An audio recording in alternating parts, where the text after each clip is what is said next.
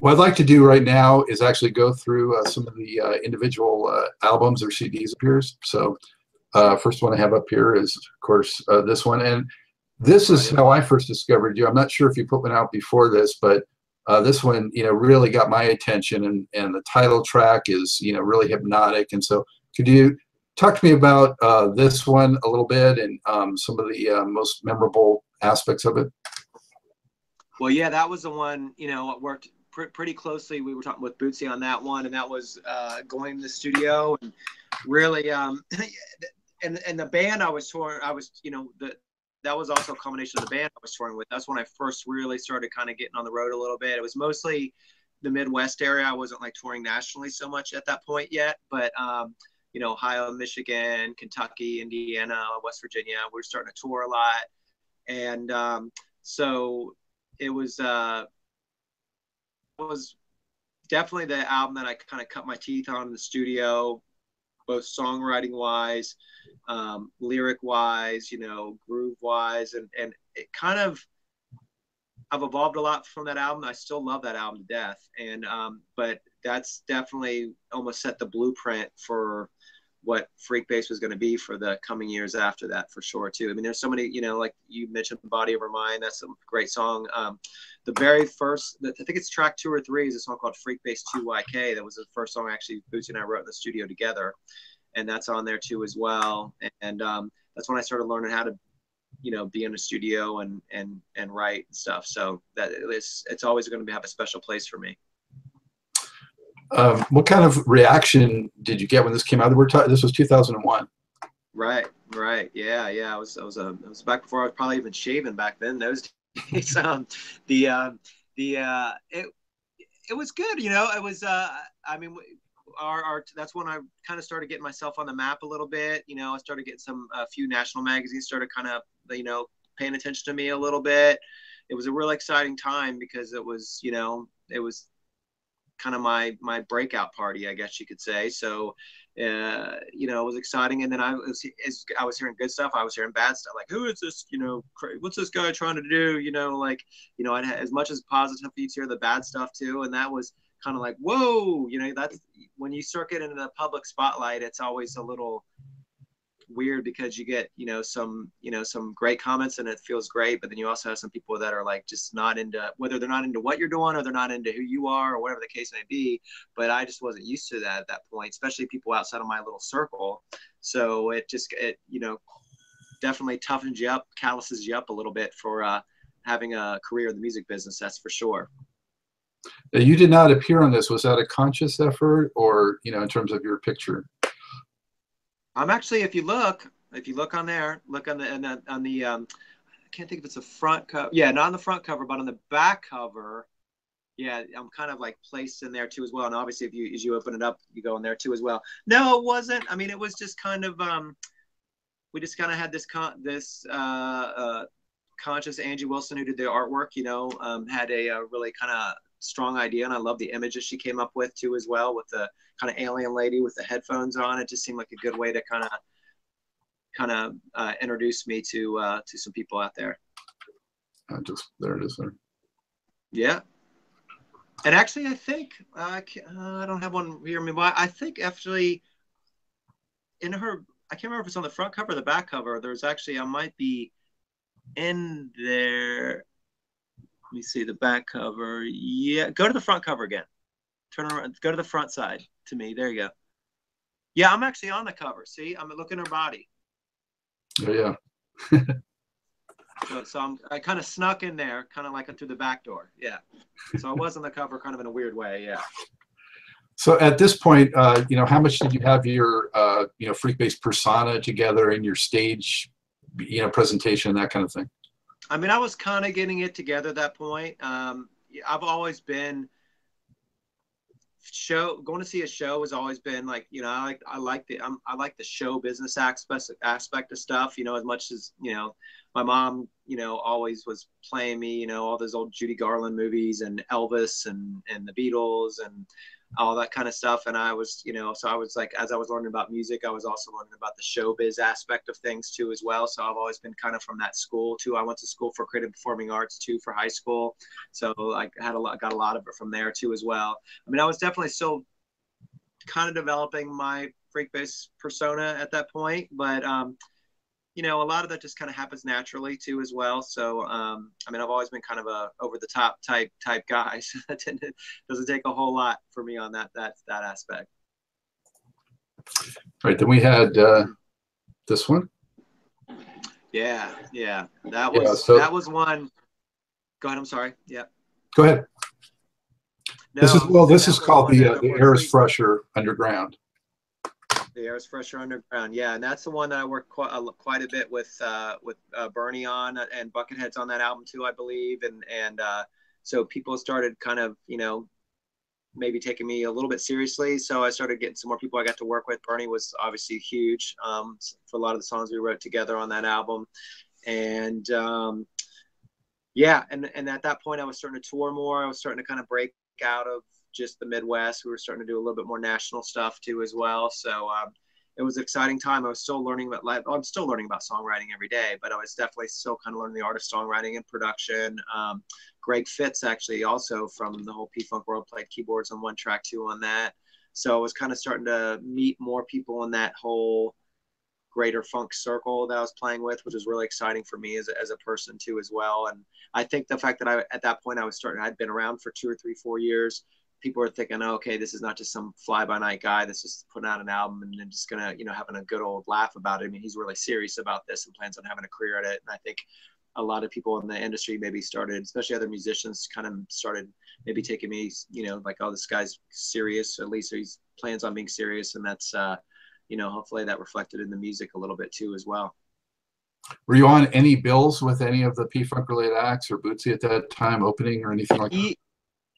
Yeah, we did a bunch of shows with George, and I think we actually did some shows with Bernie Worrell, and I think it was the Woo Warriors at that point. I think we did a few shows with Bernie Worrell and the Woo Warriors. I would go in and sit in with them for a few songs after our set, and I'm trying to think who else we played during that period. That was when I was just starting to play with a lot of those folks. Yeah, but I did play with Buckethead, but that was a few years later. Buckethead and I did a few dates together too, as well, but that was a few years later. But yeah, that's when I was definitely starting to break into that circle, and people, I think, were starting to kind of maybe notice me a little bit for that period. Yeah. I really like that Burnt Cat was a fun song on that one. Oh yeah. That was one. Yeah, that was great. Bootsy came up with a lot of those lyrics too, as you can imagine too. That was good. And then we have Junkyard Waltz. Yeah. Which you got the digipack here. You kind of got a nice nice packaging on that one. What memories do you have on this one? Well, that was the way that kind of came together. Toby Donahue, who actually is Bootsy's engineer, is the one that did a lot of engineering producing on that. Bootsy had put Toby and I together. There was that label P-Vine Records I was telling you about earlier, where they were putting out a big James Brown remix, a bunch of remixes of James Brown songs, and Bootsy asked if I wanted to do. Toby and I wanted to do a remix of Living in America. So so I didn't know Toby that well at that point. He was kind of from the same scene I was. He's actually a DJ himself too, as well. He's in a band called Animal Crackers, but he was also Bootsy's engineer. He had previously worked with High Tech, who's a really big producer, produced a bunch of stuff for like Alicia Keys and some other big names as well, Talib Kweli and stuff. But Bootsy came over from that camp, came over to, so Bootsy kind of connected me and Toby together. We kind of knew each other peripherally, but we never really worked together that much. And him and I working on that, the P-Vine Records thing, the James Brown Living in America thing, really, really hit it off really well in the studio. So much so, a few years later, actually, him and I did a side project called Freakbot. His stage name is Tobadius. Mine's obviously Freak Bass, so we called it Freakbot. And it was a DJ and bass combination. We went out and did more kind of electronic dance music kind of festivals and stuff together. But during that time, so Toby and I hit it off really well, and he said, well, he had a great studio too as well. So that's I went to his place, and we started writing songs together, and that's kind of where that came from. Also on that album is right around the time when I met Mike Gordon from Phish too. This is about 2008, I believe. and we bumped into each other at Bass Player Live, which was this thing that Bass Player Magazine puts on up in New York, and started talking about just about bass gear stuff, like, you know, what's the latest gear was, like total bass player geek stuff. And I was kind of joking with him once in an email, and I said, hey, if you're ever down, I'm getting ready to work on my new album. I'd love to have you on a track. Kind of kidding. I wasn't really serious, thinking he would take me seriously. And about 2 or 3 weeks later, he called me and he said, hey, Freak, I'm going to be in Cincinnati for a day. You want me to come down and still do a song with you? And I was like, what? So it's like, yeah, let's do it. So we recorded a song, which is actually the title track of the album, is Junkyard Waltz. So we played on together. That track is just, everything you're hearing, that track is all bass, just myself and Mike Gordon on bass, besides the drums and vocals, of course. And then we wrote the lyrics together. He had the concept for Junkyard Waltz, and then I kind of fed off of that, and I thought it was a great name for an album title. And so then we, like I said, we've been really good friends since then. But yeah, so that was a big thing about that album too. I remember that memory too of working with him, because that was kind of special. Because that song Junkyard Waltz, him and I actually had other songs that were going to make the album that we'd kind of written together through sending files back and forth and some ideas. I just happened to, it was kind of the end of the day. We were kind of getting all burnt out. I went downstairs, put a little drum beat on the drum machine in the studio, and just started playing this bass line. He just walked down, picked up his bass, started jamming to me. Luckily, the engineer was smart enough to put the tape on, just recorded us, and that song was the one that became Junkyard Waltz on the album. Yeah. Wow. That's a happy accident. Yeah. You took a different approach on the next one. You did a crowdsourcing thing. And actually I participated, and I got the signed copy and the thank you. So wonderful. Thank you for that. Thank you very much. Yes, thank you. Yeah, so why don't you talk to me about how that came about? And I think, if I'm not mistaken, was there sort of a longer period of time between releases here? What was going on? Well, and the reason for that, yeah, there's a reason for that, because in between both of those, there's actually another album that actually can get online, which is called Concentrate, which is just at the Freakbass Bandcamp site, which is we gave the whole thing away. It's a 10-song album giveaway, which was during that period I was talking about when I was doing a lot of stuff with Headtronics, doing more kind of the like electronic dance music. We were calling it Funktronica. You know, it's kind of funk and electronica mix. I did some tracks with that's when Toby and I were doing the Freakbot thing. So that was still stuck there in the middle there. So it was like they're still about 2 years apart, but that album was right in the middle of those two. So coming out of that, I'd done that for a couple of years, more of the electronic dance stuff, and I was kind of getting funk stuff. I was actually touring for a short time with a lady named Kelly Ritchie, who's a female blues guitar player. I knew I was kind of going to be in the studio for a while, so I just was taking a little break from touring for a bit. So I was touring with her, and then during that time, that's when that album, Everybody's Feeling Real, the album you're talking about, the crowdsourcing, that's kind of evolved into what we sound like today. That's probably, you know, it's only a few years. I think it came out 2012, I think, 2011. Razor Sharps on that album. That's when we started working together in the studio a lot together. And the sound that we developed, kind of that we sound like now, that's where the beginning of that started. So while I was touring with Kelly, we had this idea of doing, my manager at the time, he said, you should do a crowdfunding thing for your album. And it's always weird, you know, like going asking people for money. It's like, it's kind of awkward. And he said, well, no, the Kickstarter thing is not just about, and which I found out, it's not just about, hey, give me, you know, $10 to put toward my album or whatever, or $20 or whatever it was.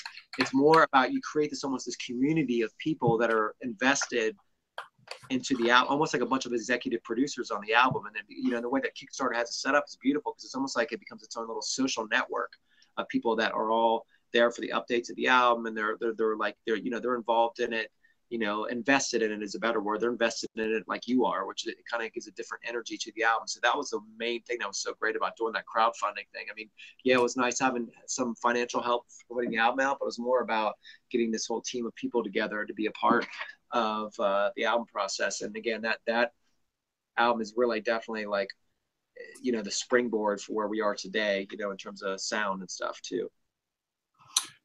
Yeah, I remember the Concentrate album as well too. Just I don't have the nice artwork for that one; it's online. But so why don't you continue on and talk about your latest release, which I don't have a copy of here to hold up, but I think is that remake of Let's Go All the Way. Is that on that as well? And just talk about that whole project. That's actually not, well, my latest release that came out not quite a year ago now. Everybody's Feeling Real actually got that label I was telling you about, Rope-A-Dope, kind of interested in what I was doing. So Rope-A-Dope Records is a really killer label. Snarky Puppy, you're doing really well. They just won a Grammy this past year. DJ Logic was on that label. They got some really cool artists on that label too. And so they kind of heard about me through Everybody's Feeling Real from the Buzz That album Created. And so we signed with Rope-A-Dope. And then we did an album called Cincinnati, which got released about a year ago or so. And so we're out touring for that too as well. A lot of the players involved still as well that were on the last album of Everybody's Feeling Real. And Let's Go All the Way, actually, Rope-A-Dope was asking, they wanted me to put something else new for the holiday, try to get some for this past holidays we just got through, for 2000, like Christmas era, 2016. So I said, well, hey, I'm not quite ready for a whole album yet because I'm still working in the studio a lot. And they said, well, how about just doing a single? And I was like, oh, that'd be cool. And then I was just driving home from a gig once, and this whole conversation that you and I are having almost was kind of like a full circle thing. I was like, well, the person that really brought me into this whole world was Gary Mudbone Cooper. And Muddy's big hit was Let's Go All the Way. And I was like, wow, that would be so wild to actually, be like a total yin yang kind of thing doing that. So I literally, that second, I called Muddy up on the phone. I said, hey, I got this crazy idea. I thought about doing, and Rope-A-Dope wants me to put something out, and what would you think about if I did a version of your song? And I said, I don't want to do it unless you give me your blessing on it. And he said, freak, I'm all about it. You do it. And he was really, I was, very nervous to have him hear it the first time, but he loved it. He did this real nice write about it himself. And so we did a video. It was kind of like a video single that Rope-A-Dope released. So we did this crazy video for it as well, trying to almost kind of play, the video director wanted to kind of almost bring elements of the original video that Gary did back, that Muddy did back with Sly Fox back in the 80s. So it's kind of got this kind of 80s kind of feel to it. And then so Rope-A-Dope released that for the holidays. Yep. So where I'm at right now, I'm actually in the process of actually working on the next album. Like I mentioned a few minutes ago, I just signed up with a new management company. A guy named Bevis Griffin's now managing me now. He's managed Living Color for the last few years, and he got in touch with a few months. So we're really concentrating. I'm in the studio a lot with I'm writing with I don't know if you or your listeners know who Lonnie Marshall is, but Lonnie are writing together. Yeah, from Weapon of Choice, and obviously he wrote a bunch of Snoop Dogg's hits too as well. So so him and I are starting to collaborate together right now on the new record. He's kind of like the Frank Zappa of funk, So he's really, really great guy. So we're just kind of starting to get into that now. So it's gonna be real interesting to see what we come up with over the next few months. He's in the LA area, right? So you're doing a lot of stuff remotely. Yeah, exactly. I travel to LA a lot, so I'm sure I'll do some out there with him too as well. But we're doing a lot of file sharing right now because we're doing a lot of pre-production right at this point right now. Yeah. Mm-hmm. Freak, I wanted to ask you about, we touched on a lot of these areas, but there's so many aspects to what you do in terms of performing, composing, arranging, playing, even singing. What do you find the most rewarding or fulfilling? And when you're playing, for you, how do you find truth in the rhythm? Well, one thing I say in terms of live, one thing that's kind of developed over the last, I've noticed over the last 6 months, and I even say this during our show now, it used to be when we kind of closed the show, I would always say, thank you for letting us come and play for you. Thanks for letting us come play for you. Well, now I close the show and I make a point of saying not, thank you for letting us come play with you. And it's like more and more, it almost feels like our shows, the audience is becoming as much part of the music as we are. It's like we're, and that's really where the specialty really happens, when they start connecting with you. Like it's almost like I'm another band member. And that's, our shows are, the last year especially, there's something kind of special kind of happening. For as long as I've been touring for 8 or 10 years, this is the last year, and a lot of it has to do with the musicians I'm touring with Razor Sharp and Rico. We have this really special. We're just a trio going out, bass, keyboards, and drums, and it's a really tight unit, and there's this connection kind of thing happening for that. So that's where, in terms of live, it's not about me and it's not about Razor, it's not about Rico, but it's about everybody in the room or the festival or wherever we're playing together. And that's really feels like there's something special happening right there.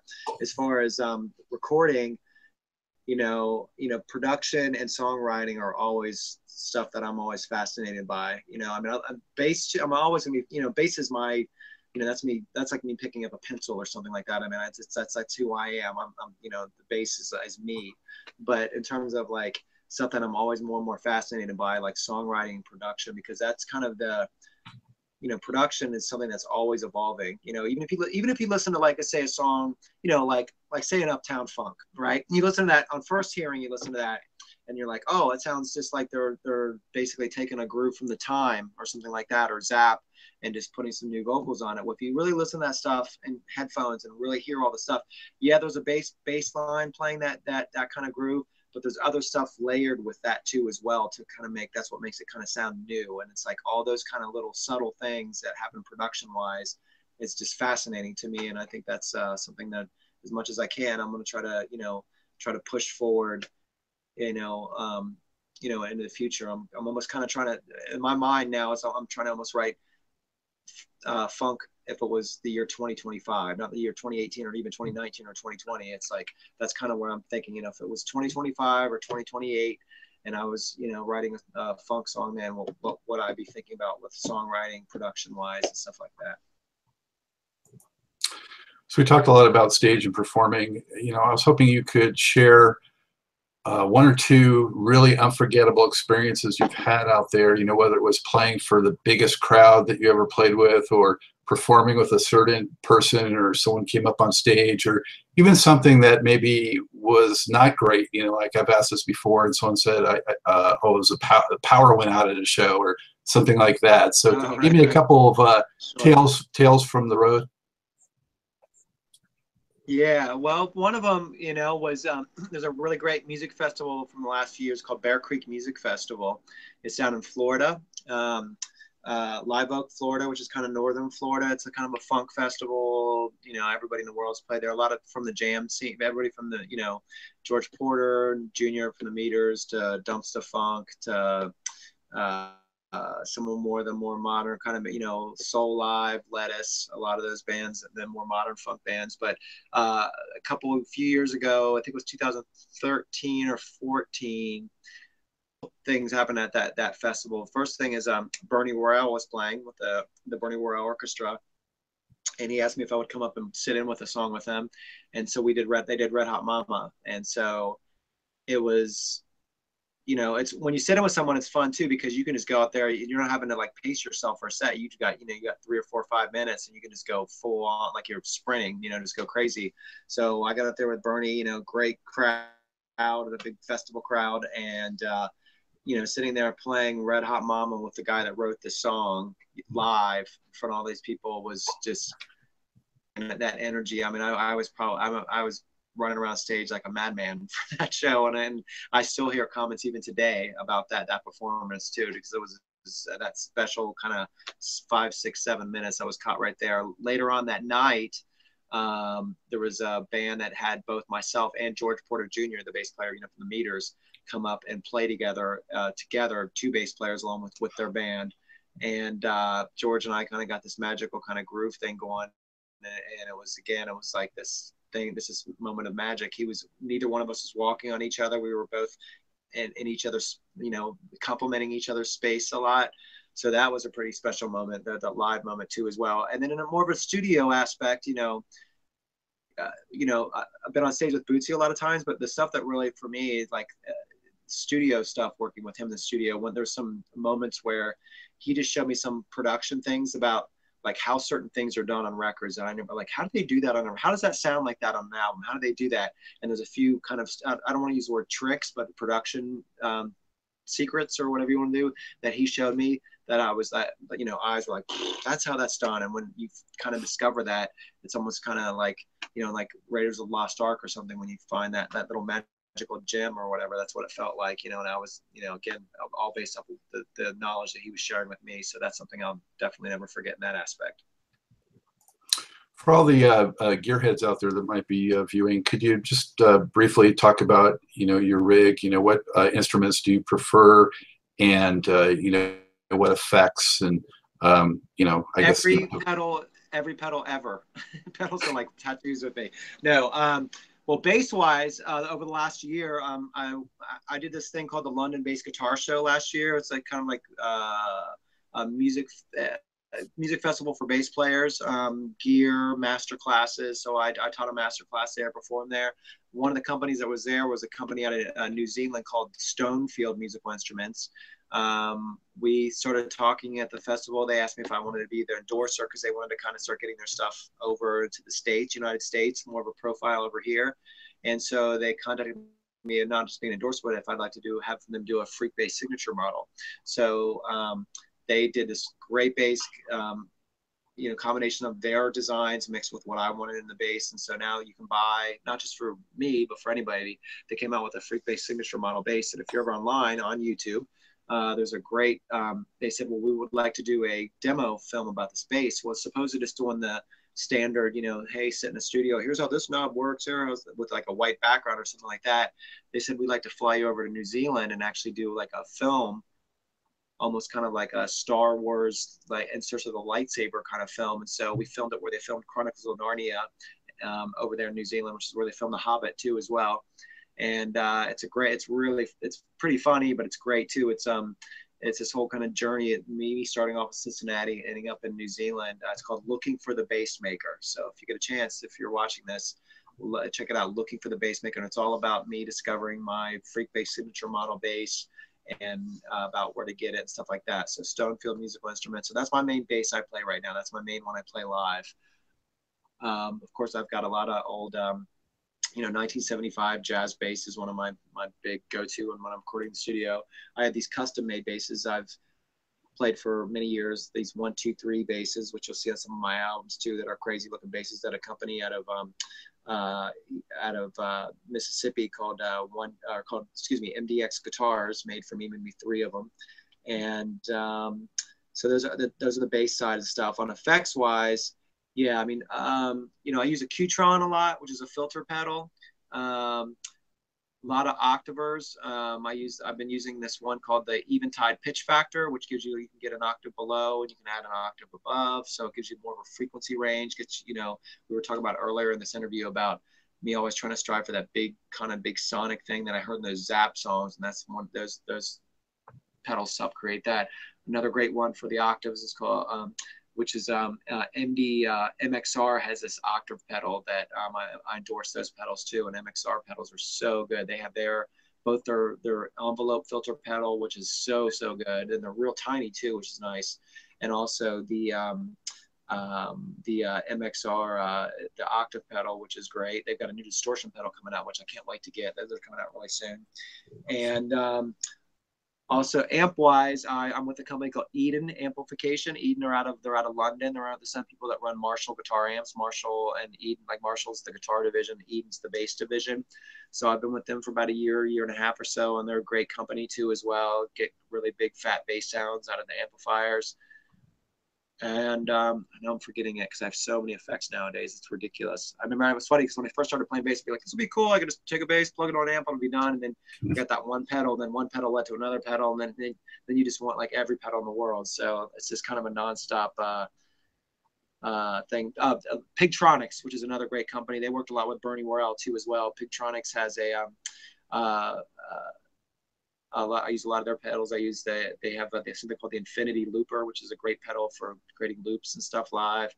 Yeah, I mean, there's just so many of them out there now. It's crazy. Yeah, D'Addario are my strings I use. I've been with D'Addario for almost 10 years now. They're a great company, great bass strings, great guitar strings too as well. And they last. They can handle the road. They last.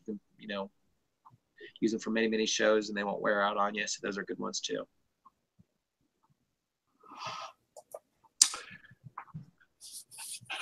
What in your mind makes a project a success? Is it how much it sells? Is it you feel you made an artistic statement? Could you talk about the creative and commerce mix and how you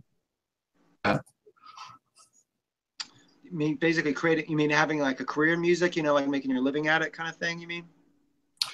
Yeah. Well, I was thinking in terms of individual projects. When you do a given project like an album, what are you hoping it ultimately accomplishes. How much of that is a commerce interest, and how much of that is creative expression interest. I see what you're saying. I understand. Yeah. Well, the creative side is always the number one. That's the driving force that drives any musician or artist. I mean, so you're not thinking about. I mean, you have to think about commerce, just because you got to eat, you got to put food on the table. But the driving force, at least anybody I've ever known or worked with, is never, and myself too. It's not about the money or so much. It's about the creative is what gets us to do it in the first place. But of course, you're always thinking about you just have to get, the main thing is just trying to figure out people to hear it. And the one thing I think has really changed a lot in the last 4 to 5, 6, 7, 4 to 5 years, I guess, especially, you did an album and you would tour to promote that album. Now it's flipped. You're basically doing the album to promote your live show. So I don't mean you're doing live albums, but playing live is where we make our living, and that's where all the magic really happens. So the albums are to get people aware of you so you can go tour. So it used to be what felt like it was almost the opposite a few years ago. So yeah. So, but there's always that balance. You're always, that balance between commerce and art, obviously. But, I've never, that's the one nice thing about being an independent artist is that I've never felt like, even being on Rope-A-Dope, the record label, it's my first official record label I was signed to. They are very, very artist friendly. They want you to, exploit your vision to where you want to exploit it. And, they're not over there, with holding their hand over you saying, hey, do this song. We were talking about writing pop hit songs earlier.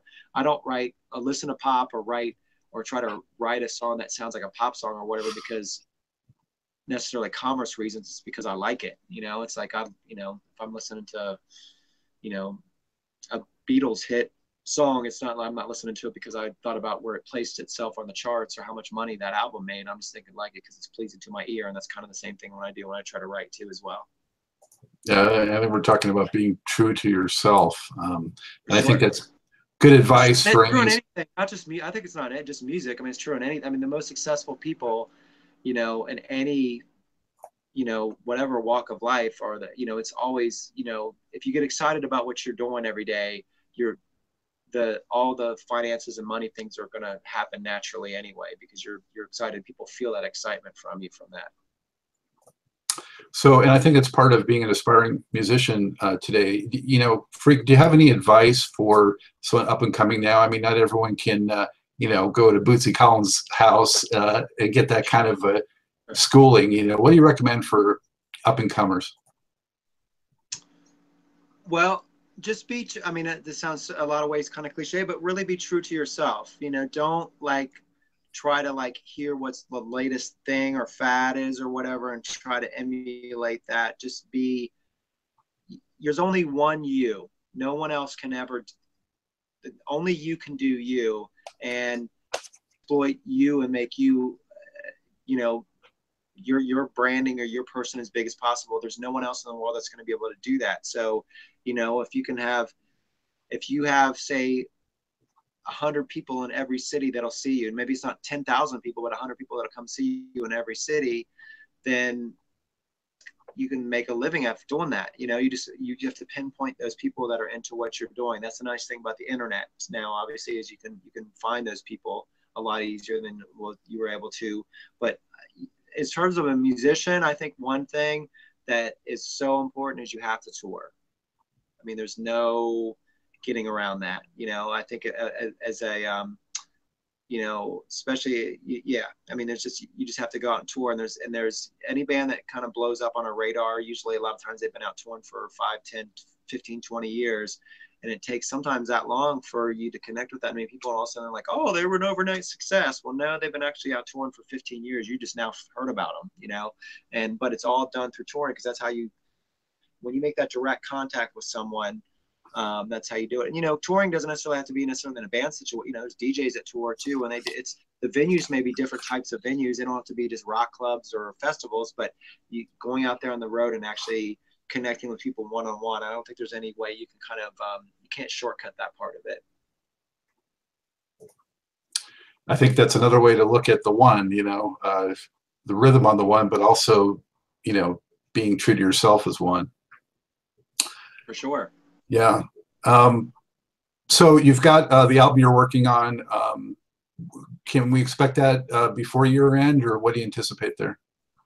Yeah, I'm hoping so. I mean, I'm thinking, we're already kind of deep. We've got a lot of pre-production going on. What are we in April right now? So April 1st. So, hopefully I think realistically late summer, early fall, I hope to have something else out there released. Yeah, we're really trying to do something pretty special on this album. With, like I told you, bringing other writers in that kind of help me along with the writing and also just production things. So we're setting the bar pretty high on this album, which I think is good to do. You want to do that with on any album, and like my management's really pushing me really hard to, we're probably going to start with 50 songs and try to will it down to 30, then will it down to 20, and then will it down to 10, and so that's kind of the approach we're taking right now. I'm just writing nonstop. Whenever I'm not playing live, I'm just writing a ton. So,